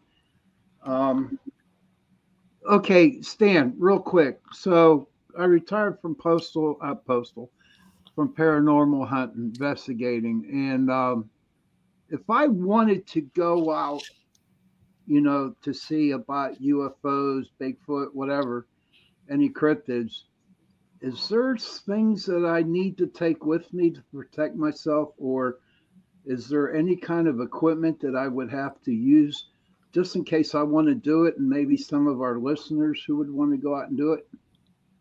Well, there's a lot involved. It was lucky that I had the kind of research specialist I had in my group for years, because we had all kind of scientists and engineers, and we did training programs. We learned how to make casting. We learned how to gather samples. We learned how to work the equipment. Some of my guys were actually trained by the Civil Defense to be radiological monitors during the 60s, late 60s. Was that time period, but it was 1970 that we started the first group. A lot of guys were trained to use radiation equipment properly. And again, it varies. But I mean, it's good to have, sampling equipment. We had some labs back over the years that did analysis for us. We got any kind of unusual samples, which on a rare basis that may have turned up. And so again, it's good to learn what you can about animals, tracking, how to gather samples. If you get something interesting, and make sure you get the samples prepared and properly stored. There's just a lot to know about it. And we take out various type of equipment. We have radiation survey meters. We have electro-EM equipment, detectors, check electromagnetic fields and magnetic fields in the area. So there's a lot of different things you can do. If you were involved in ghost hunting or whatever, some of those fellows had some equipment too, but there's some equipment that's a little better than others. So you need to do some research and learn how to use the equipment properly. Okay. That's good. Good talk. maybe me and Jen will go out there. We'll bring Ava with us so she can scare the cryptids. Yeah. Okay. And then we'll go out and look for a Bigfoot. Yeah. Well, I don't know about Ava. She'd probably be scared and hide. So, but we're gonna take a real quick break. It mentioned carnation. Thank you, Carnation, for sponsoring the second hour of Chasing Prophecy Radio on FM 105.3 and 107.7 in New Orleans, where we discuss anything and everything beyond the scope of normal. There's so many things we could talk about tonight. So many things that's happening out there. I personally do not want to come in contact with any of these cryptic creatures or orbs. I mean, I had an experience, oh my God, a long time ago with a green type of light. So going outside at night, especially in the summer, is kind of, I don't know if you want to do that now unless you have some protection, because especially with the parks, camping and everything, I don't think I want to go to a national park anymore. Michael called it right there, and he's true, and he's right. If you're chosen, it will happen. I truly believe that 100%. Well, how do you know? You mean if you see something? Yeah, Michael, how do you know if can you explain to Jenny what you mean by that? But I know what you're talking about, Mike. I mean, if I've seen a lot of things outside at night. I've seen things in my house. I've seen a lot of things that I can't explain, but how do you know it's just not a figment of your imagination? I mean, I can see in the sky. I can see things. I mean, he says you will know. You will know. What do you think, Stan? What do you think? Well, it's something I've looked into over the years, and we just don't have enough data on it. But one thing I found years and years ago, things are showing up, is it possible that certain people have certain abilities that they're able to perceive and experience things that not everybody else can, that they're able to perceive it. And I'll give you an example. I remember years ago, there was an incident where there was a group of people outside, and only a couple people could see this large object hovering nearby, and the other people couldn't see it. So do certain people have certain abilities, they're able to perceive these things, or could it be that the phenomena itself is attracted to some people? They have certain abilities. I agree with you 100%, Stan. I mean, all I know is when I had that near-death experience where I died, whatever you all want to call it, it just seems like when I came back, my senses became more heightened. Do you know what I mean? Started to see things, hear things, and feel things that weren't there. So I truly believe that, and I truly believe what Michael has to say too on it. Well, here's what I found. There's kind of two categories of a lot of these incidents. One, almost anybody can be at the right place at the right time and have a UFO sighting or see a Bigfoot maybe right out in front of her car. We get a lot of sporadic reports. But then there's a second group of individuals. And some of these people I've been in touch with maybe 30 or 40 years or more. I remember one person, I talked to this person the other day. I probably have known her now for, oh my God, well over 40 years. And she was a little girl here in Westmoreland County that was missing. There was a search for her. They searched for hours. They found her standing in the middle of the field that they had already gone through more than once, I believe. And throughout, she had a missing time experience. Throughout her life, from the time she was young, she had paranormal experiences. Later in life, she had Bigfoot encounters, but sometimes other people were with her. She had UFO encounters, all kind of phenomena. Then, as time went on, her children began to experience it, and now her grandchildren. And I found this in other cases as well. Some of these people, and I have quite a lot of these people, call me and thinking they're the only ones like that, and yet they're so similar. I've always said, if I could get 10 of these people that don't know each other and tell them to write down, let's say, 10 different experiences from the time they were very young, you would be amazed at the similarities of these accounts. Wow. There you go. Sean, you back? Yeah, I got a call from the producer. Did you hear what he said? No, I didn't. Go ahead. Sorry. That's okay. Yeah, I'm starting to think that some of these people, I mean, I believe what's going on is happening. Problem I have is I don't trust our government or the military, and I don't know if they're making these things up. And that's my problem. Well, see, here's what's going on. What I'm thinking right now. All of a sudden, you have all that crap going on in the government with Biden and all that crap going on there, and then you had that trade development over in East Palestine, Ohio. Yeah. Okay. And what did they do? They called it a control fire, whatever it was, to release those toxic gases out. Mm-hmm. So that happened, right? And so I think by throwing all this UFO crap out there in the media, it's like deflecting off. Yeah, it's deflecting. It's like, what do you call that when they do that on purpose? I call it deflecting. And look at all the other stuff. I mean, come on, a control explosion. I mean, control. And that was it was poison. Yeah. It was poison. It's deadly on contact. Look at all the animals that have died. And they didn't have any of that on no one was reporting it. No. And all they're reporting is these UFOs. They were trying to get they were distracting us. So we didn't talk about it. The news did not report it at all. And that's big. I mean, the water was contaminated. They were evacuated. That was 100 miles from the place. It's very close to the Pittsburgh. Beaver County. Beaver County. Yes, it's very close to Beaver County. It's scary. I mean, I don't know who we can trust. There's just so much crap going on right now that some of the stuff, I honestly believe they just blew up. They just fired up balloons, man. That's it. They did. Yeah. That's it. Here's the way I look at it, right? So the first one they shut down, all right, China knows where in the hell our bases are at. They know how many people we got. You know what I mean? They know it all. Okay? They know it all. And it's just a distraction. I don't know. Stands quiet. Just listening to your comments, everybody, we just don't know the facts, and we don't know really what's going on, and hopefully we will. But again, over the years and historically, you have a lot of unusual events happen, and are these things always coincidences or races for it? We just don't know. Yeah, it's like Michael Anthony said, it's all connected somehow. But Stan, it was really great having you on the show tonight. We'll have you on and report back to us if you have any other.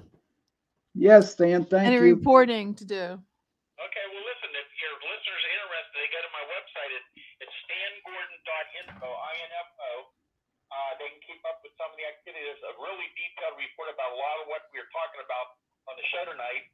And also, I have a lot of events and different conferences I'll be speaking at this year all through Pennsylvania and other areas. They can go there and look under upcoming events. And let me think what else. Anyhow, my phone number is on there. If they want to reach me, it's 724-838-7768. Or email all this on my website, too. It's PAUFO@Comcast.net. And my books are all available on Amazon.com and BarnesandNoble.com.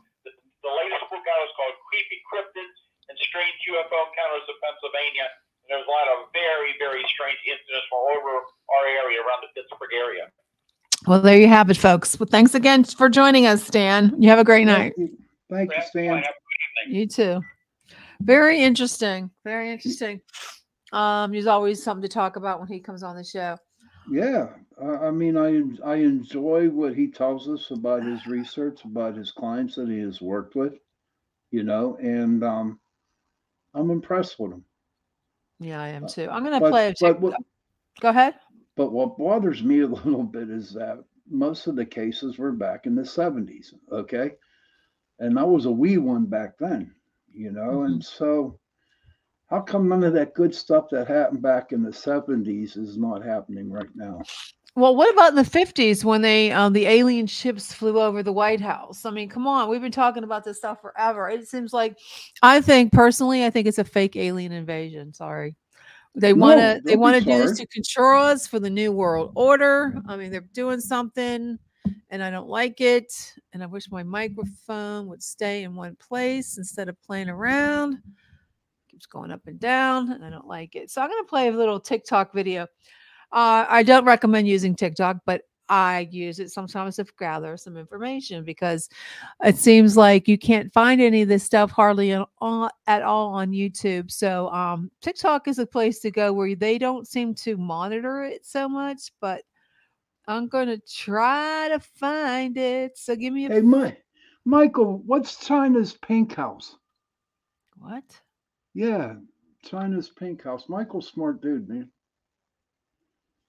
I mean that. I mean, we were talking. I don't know. That was pretty interesting there. Why do you think the government doesn't want to allow it, Jen? What do you say?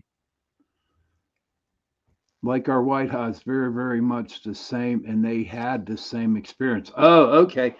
All right. The pink house is just like what happened at our White House with the UFOs falling over, flying over them. What did he say? Sean, I didn't Uh, hear him. What did you say? he's referring to Tic Tacs. I don't know. Looks like the I White House hopefully is we very can get him on our show. He's pretty. yeah, it would be great. So I'm gonna go ahead and play this. Give me a second.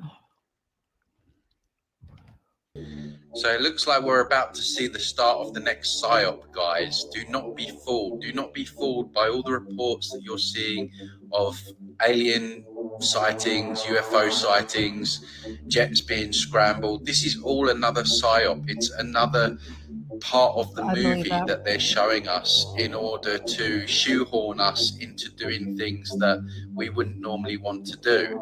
So governments can play the savior in this fake alien invasion, but in order for them to do that, there will have to be more restrictions on our freedoms, probably a digital currency and a social credit score as well. They're getting desperate now and they're using all kinds of tactics. I totally Project agree. Bluebeam, go and research it. This has been known for many years from alternative researchers that they're going to do this. So don't be fooled by all the UFO BS that you're going to see in the next few months. I totally agree with that. And I also have this to listen to because it's just as bad. It was when they had the press conference with the Pentagon during the Super Bowl, which blew my mind. That kind of blew my mind. Did they really? Yeah, which was stupid. Because no one watched it. I probably don't have it anymore. Well, I think I shared it. I think I shared it in our chat. Yeah, we did. Yeah, I don't buy a lot of this stuff I'm seeing. I just don't. Just don't do it. Don't buy it. Okay, I don't know. You okay there, Jen? You all right, buddy? Huh? You okay? You're just like going out there. You being possessed by aliens or something like that? What are you talking about? I'm looking for stuff on the.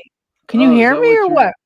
Yeah, I can hear just like. I'm searching on our Facebook stuff. I sent you the okay. link. What did you think I was doing? So everybody out there who is listening to the show or who's in the chat room, what did you think of our guest, Stan Gordon? I would like to hear your opinions. That would be great. Me and Jenny would. Michael says, I kind of like being the third wheel here. That's okay, Mike. We need you to come on the show, pal. That would be cool. And just hear your stuff. So it's just like, I just think this is Project Bluebeam over and over and over again. It's just too scary, and for me, I just came to the conclusion with all this crap that's happening out there in the world right now. Okay. Whatever's going to happen is going to happen. And I have no control over it. So if the world ends tomorrow, then it ends tomorrow. I don't know. And that's how I feel. I can't dwell on something like this because all it will do is give me ulcers. It would give me headaches and migraines. I can't deal with it. I'm going to go ahead and play this, okay? Yeah. All right. Let me just make sure it shares it. You can see that all right? Yeah, it's a balloon. That is what everyone is asking us right now. Oops. It's a balloon. No, it's not a balloon. Hi, You thanks, hear that? Pat, and thanks for doing this. This Yeah. is for General Van Herk. Because you still haven't been able to tell us what these things are that we are shooting out of the sky, that raises the question, have you ruled out aliens or extraterrestrials? Pentagon. And if so, why? Because that is what everyone is asking us right now. And it stopped. Why? It's it's the government, Jen. They're listening in on our show, and it happens, and you know it happens. It's happened many a times. Why Whenever we talk sensitive stuff, everybody, you know, we either lose connection or else there's a lot of static on our computers, you know, that won't allow us to continue to talk about what we're talking about. You know that, Jen. Thanks for the question, Helene. I'll let the intel community and the counterintelligence community figure that out. I haven't ruled out anything at this point. We continue to assess every threat, potential threat, unknown, that approaches North America with an attempt to identify it. Hi, thanks, Pat, and thanks for doing this. This is for General Van Herk. Because you still haven't been able to tell us what these things are that we are shooting out of the sky, that raises the question, have you ruled out aliens or extraterrestrials? And if so, why? Because that is what everyone is asking us right now. Yeah, thanks for the question, Helene. I'll let the intel community and the counterintelligence community figure that out. I haven't ruled out anything. At this point, we continue to assess every threat or potential threat, unknown, that approaches North America with an attempt to identify it. So he hasn't rolled it out. Hi, thanks, Pat, and thanks for doing this. This is for General Van Herk. No, they didn't roll it out. Because you still haven't been able to tell us what these things are that we are shooting out of the sky, that raises the question. So they haven't rolled it out, and it won't shut up now.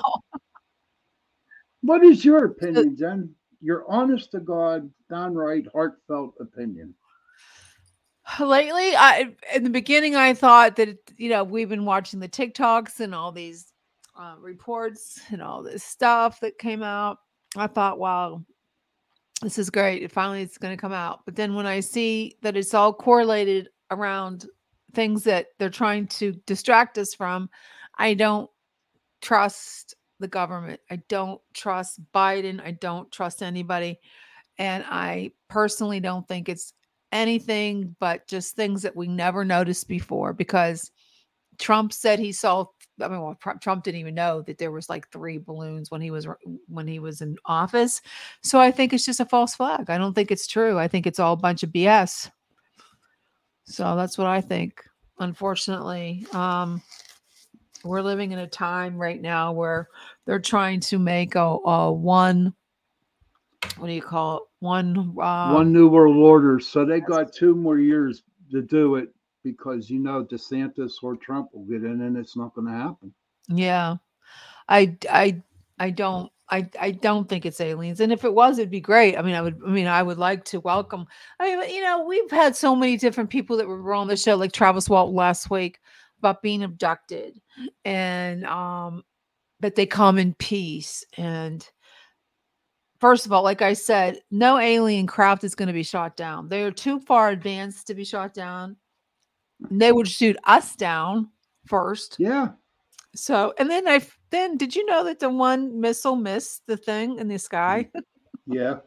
It missed it. So that goes to show you what kind of, you know, it's probably just, could be just China or Russia. We don't know. And what did the psychic said? He said we were getting into war with, I forget, was it Russia or China? So in China, they're buying up all our technology, which, our farmland, and they're buying all the land, and they're, you know, why are we letting them buy the land, which is beyond me? Why are we letting them buy our farmland, Sean? I don't know. I mean, America, they should stop that right now. They should stop that somehow. Congress should do something. They should not be buying up any more of our farmyard. Did you see the movie Red Dawn? Did anybody out there see the movie Red Dawn? Yes, I did. And they said they can never. How do you know it can never happen? Because if they have our land, they can come here. They can build some kind of underground thing, base or something. We don't know. I don't trust the Chinese. I don't trust them at all. When they want, I mean, everything, all our products are made. I bet everything I have in my office here in my studio is made in China. Probably nothing is made in the United States. Nothing. Michael says it's to create confusion. Yeah, I think you're right because, and then, a lot of people are saying they're coming out. They could be something to cover up what Pfizer did. And about how all these people who got the vaccine are not normal anymore. They're sick. Their spike proteins are so high. And they're trying to distract us from that because they're going to be in trouble. I mean, for what they did. See, that's another genocide. I mean, come on. Right. Now, look, they had that the House meeting talking to those dudes from, was it Twitter? Mm-hmm. I don't know if you saw any of that. No, I didn't. Why they were, what's her name? The blonde. She was shadow banned where they took off her Twitter account. Yeah. And well, she was a little outrageous though, but you have to say that. But no, but they were like checking out what the doctors are wanting to say about the virus or they can't. That should never happen. They should have let all the doctors speak. They should have never just but it never happened. So all of a sudden they're having this big House meeting, right? And then all of a sudden we got UFOs up in the sky. Exactly. So everybody saw that tape with the CEO of Pfizer, and the one guy was undercover for I cannot remember anything. I'm gonna have to start taking notes. I think it's my senior moments. I'm having more and more of them. That they were undercover. They pretended he was looking for. They were on he was like a dating thing, and he got the guy from Pfizer to open up to him. And the guy from Pfizer was a total idiot, and he just totally blew everything up. So yeah, I mean, I don't trust any of this, and that's funny. Like the one, something was. Wait, Michael says Project Veritas. Yes, Project Veritas. Thank you. And he got fired for that. Yeah, he did get fired. Good. I didn't even know that. Our own government knows exactly what it's doing to us just for power and control. Yeah, exactly. I mean, the lockdown was ridiculous. It was all about power. And we can't never let it happen again. And they're trying to do it now. Like, this is trust the government. I'm going to save you from the aliens. They're going to have a Project Blue Beam, and they're going to have all these everybody's going to be outside, just like at the end of if you saw the end of the Super Bowl, and it was kind of strange. We're having all these UFOs, and then at the end of the Super Bowl they had the commercial for the UFOs. Did you guys see that? Did you see that, Sean? No, I didn't. Oh, wow. Just kind of funny. It's like at the end of the Super Bowl, and that's exactly what's coming on the airways. Michael says they can control the Q factor to keep us complacent. Yeah.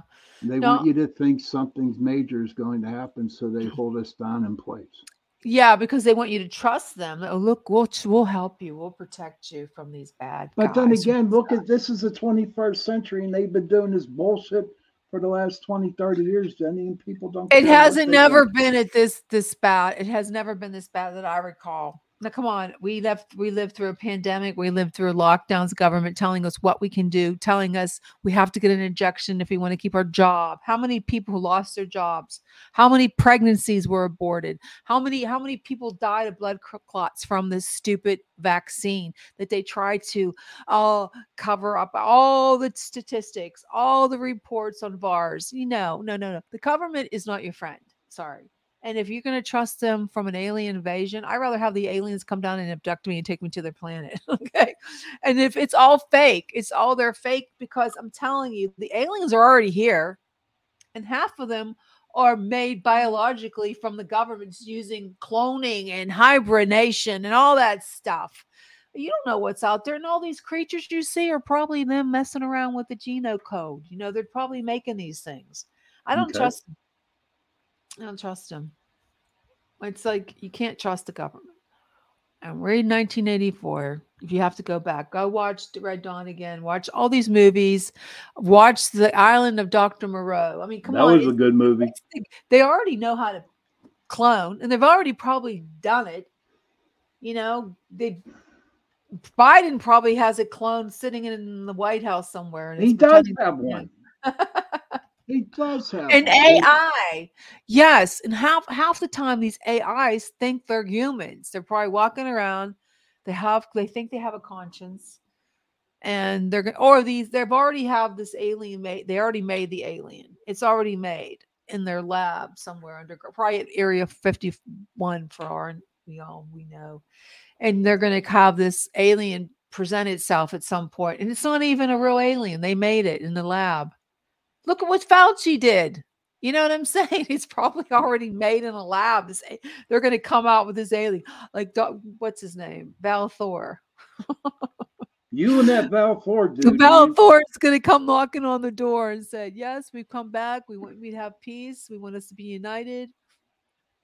I feel sorry for the young people in today's world. You know, I mean, come on, Jen, grown enough. How much shit did we get into and we're still alive? You know what I mean? And we're still alive. Yeah. Where you can't even, lift a finger without, breaking a nail and crying and, oh, you're not allowed to do that. So we're going to blame that wood because you broke your fingernail on it. And, oh, we're just going to have to go through and give you a pity party, buy you crayons and coloring books and all that good crap.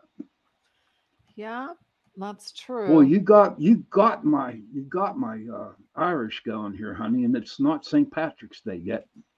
Yeah, well, there's one more thing I want to talk about before we go on to our next segment. What is our next segment? We don't talk about that one. I wanted to hear what the pilot said about. Did you happen to watch that? Yeah. It was on CNN. Yeah, I saw it. Did you see that one? Yes, you're breaking up, Jen. You can't hear me? You're breaking. That's weird. Yeah, it's weird. You're really breaking up. That's what I was trying to find something for you so you could hear what these pilots said on. I just want to show this real quick. I'm going to share my screen. That's probably because I was trying to play this TikTok. I'm not TikTok, YouTube. I'm having brain freezes, buddy. I got to take my ginkgo biloba. Okay. Can you see that screen yet? Yeah, I see it. Okay, I'm going to go ahead and play it. It's that other pilots saying that when they looked at the object, they could identify no identifiable propulsion system, and they did not know how it was actually staying in the air, cruising at that altitude of about 40,000 feet. So this has all added to the Pentagon's wariness of describing in more detail what this object actually is until they can get more information through the debris that they are recovering right now. And what do we know about the efforts to recover the wreckage of this second object? It looks like NORAD just put out an email a short time ago, and it sounds like they're trying to recover it. They did. And what we were told yesterday is that the object was shot down over frozen water. So it landed on the ice, essentially. We don't know what kind of condition it's in, whether it is intact, for example, but recovery efforts have been launched. And according to the Defense Department, they have been able to recover a significant amount of debris. Now, notably, they still don't know what this object is, where it came from, or even what direction it was headed in, or what direction it came from. It is just all very murky at this point. But they do say that the FBI is going to be taking the lead on analyzing the debris. If that sounds familiar, it's because just last week we saw that another Chinese spy balloon, I should say a Chinese spy balloon, because we don't know what this one actually is, was shot down, also being analyzed by the FBI. But right now, there are just so many more questions than answers, Jim. Yeah, and as the hours go on, it gets more and more mysterious. All right, Natasha. The one they shot down in Canada, it was kind of strange because they showed a picture of it, and I sent it to you. That was on Fox News. It was a cylinder one that they were talking about, and then that you don't see it anymore. They only showed it the one time, and it did not look like any balloon I ever saw. So, but I don't know. You get I don't know. That's all I'm gonna say. I don't know. but is it fake? Maybe. Is it all made up? Maybe. I don't know. It's kind of weird. What is Anthony saying? Yeah. It wasn't. He said, Michael says it wasn't. Okay. It wasn't what? I trust Michael. It wasn't what? Fake? What, Michael? It didn't deflate. Well, this one wasn't a balloon. It was metal or some kind of, it wasn't made up. It sort of looked like the thing from Star Wars. Okay. That's when I first saw it, I go, oh, that's not no balloon. So I don't know.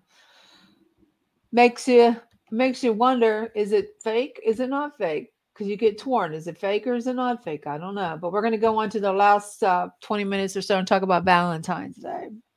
Okay. My unfavorite. I'm not crazy about. Did you read that? So there's some places that are banned Valentine's Day. Yeah, I saw that. Yeah, what was it? Saudi Arabia banned. Saudi Arabia, yeah. Commission for Promotion of Virtue and Prevention and Vice restricts the sale of roses and anything red. Know why? Why? They didn't say why. True. Why are they restricting Valentine's Day? Maybe it's part of their religion.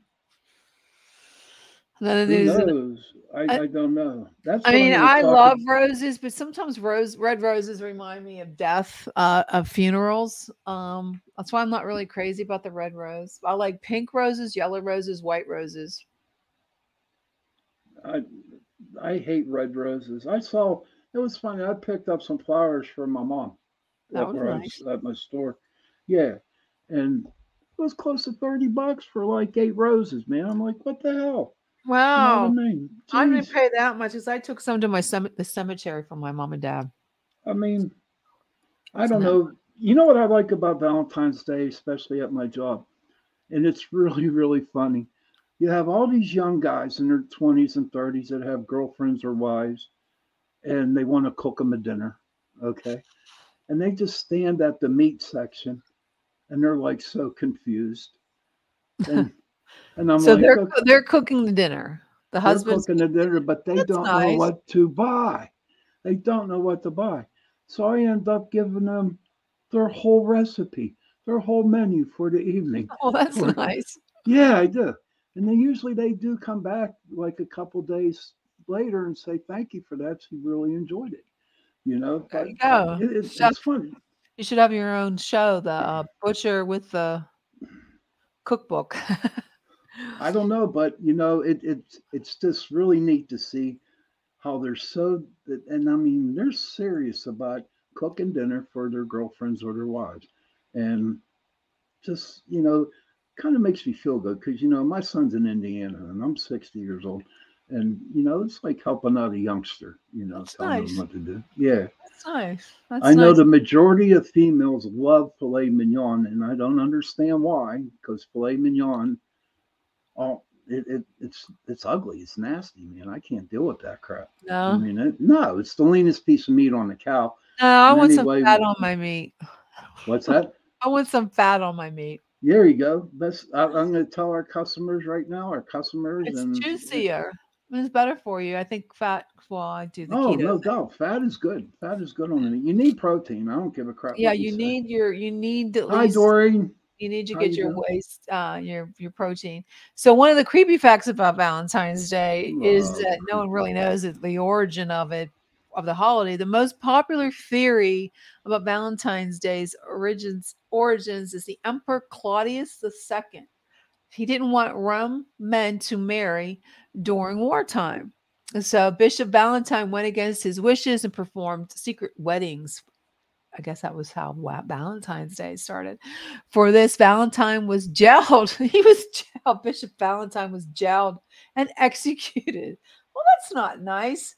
And so while in jail, he wrote a note to a jailer's daughter, signing it from your Valentine. That's nice. But he got executed. Yeah. But that's weird how the Romans wouldn't. You couldn't get married during wartime. No, but there's a pagan thing that happens on the 15th of February, and I cannot say the word. It's called Lupercalia, something like that. During the feast, women would be whipped in the belief that it would help them become fertile. Oh, there you go. Well, that's a good thing. They should probably still do that now if you're having problems. I'm sure they do. Well, there was one. It was on Versailles that Philip could not conceive. He couldn't. I think it was Philip, or was it Louis?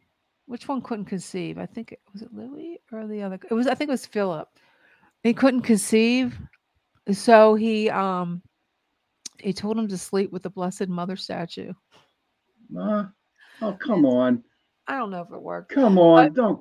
Another creepy fact. Moving on to another creepy fact about Valentine's Day that no one really knows the origins of this one either. But however, historians know that the brutal and bloody origin was very different than the tarts and chocolates that people think about Valentine's Day. That's normally associated with Valentine's Day. One theory states that Valentine's Day originates from Roman feast of Lupercalia, That's I guess. what I just said. Yeah. Which was from February 13th to the 15th. Yeah. You just said and then there's a thing. There's a thing too. Also with that, the women would put their names in a big hat, and guys would pull the name out, and the name that the guy pulls out, he has to be with her for a year. Well, didn't they do something like that at Renaissance Festival? Like they had some kind of thing like that going back to that. I don't know because I'm not really big into the Renaissance yet. All I know is that they have good turkey wings, and that's all I know. Turkey legs. But so check this out. Check this creepy thing out. The irony of King Henry VIII. On February 14, 1537, King Henry VIII declared Valentine's Day an official holiday. However, this brings us to the most ironic and creepy facts about Valentine's Day.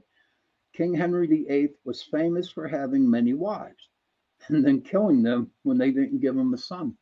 Come on. How can it be? Well, it's really the man that determines whether it's a male or female. So it is usually the man should get killed. Oh. Well, I'm just saying, that's a creepy fact. But that's my show on next week. This right at 10 o'clock on Into the Night with Sean Kelly. I'm going to talk about the origins of Valentine's Day. Well, yeah, that's because I like the one about the Valentine Bishop. But men spend $150. They said men spend about $150 on candy, and women just about $74. So I can guarantee it, they spend a hell of a lot more money on Valentine's Day than $150. There's something about that little legend about a sparrow flying over the head of a woman. If this is a sparrow, if a woman saw a sparrow flying overhead, she would end up marrying poor, but at the same time would be very happy. So money doesn't always buy everything. And if she saw a goldfinch overhead, she would marry a millionaire. Have you had any goldfinches out there your area? I'm gonna have to do some bird watching. Do I have to buy some goldfinches and bring them over to your house? Yes. Yeah. See what's this other one about? But like I told you at the beginning of the show, the second one was being lonely about women mailing themselves candy and cards. And to me, well, you saw that song with Miley Cyrus. I can buy myself flowers. Right, but I can write in this. I don't need you. I can do it myself. Right, but do women have that attitude? Now they do. Wow. A lot of women have that attitude now. They don't need a man for anything. If you go up to somebody, you go up to a woman and say, "Happy Valentine's Day," your smile looks pretty. My God, they're just like on cloud nine, and I mean it. Yeah, they are. I did it a couple times today. That's nice. Because they're walking around the store and they're so damn depressed because they're lonely, and you just go up and say something nice, and they're smiling and they're on cloud nine. So, well, that was nice of you. Okay, I'm glad because. Another legend was the first, if an unwed woman or single woman, the first man that she saw on Valentine's Day would become her spouse. Oh my God. That's what's one good reason to stay inside. Yeah. Well, my dear, it's getting close to the witching hour. Yes, it is. Well, tomorrow's my first show. Yeah, I'm going to be there. I'm going to watch you. In the Know with Jenny, and I have a pursuit. I'll have a co-pilot that's just going to be there to help me maneuver things, and she'll probably get into some topics too. So it should be fun. So tomorrow is dating in 2023, how it's changed, and some tips and things to avoid. And then the second half is, we talked about this before. Does pickles, the pickle size really matter when it comes to? Oh, I don't know. Well, you'll find out. You know what? You got to go on TikTok and find out from the women who post the pickles. Yeah, seriously. So okay, I'm I going want to to thank everybody for joining us tonight. It was fun, and if you think you'd be a good guest for Chasing Prophecy Radio, please give us a holler. We'd be loving to have you on the show. Remember to like us on Facebook, follow us on. We on Twitter and YouTube, I do believe, and we're on Rumble. And if you have Roku, please add us to your our channel. You can listen to us.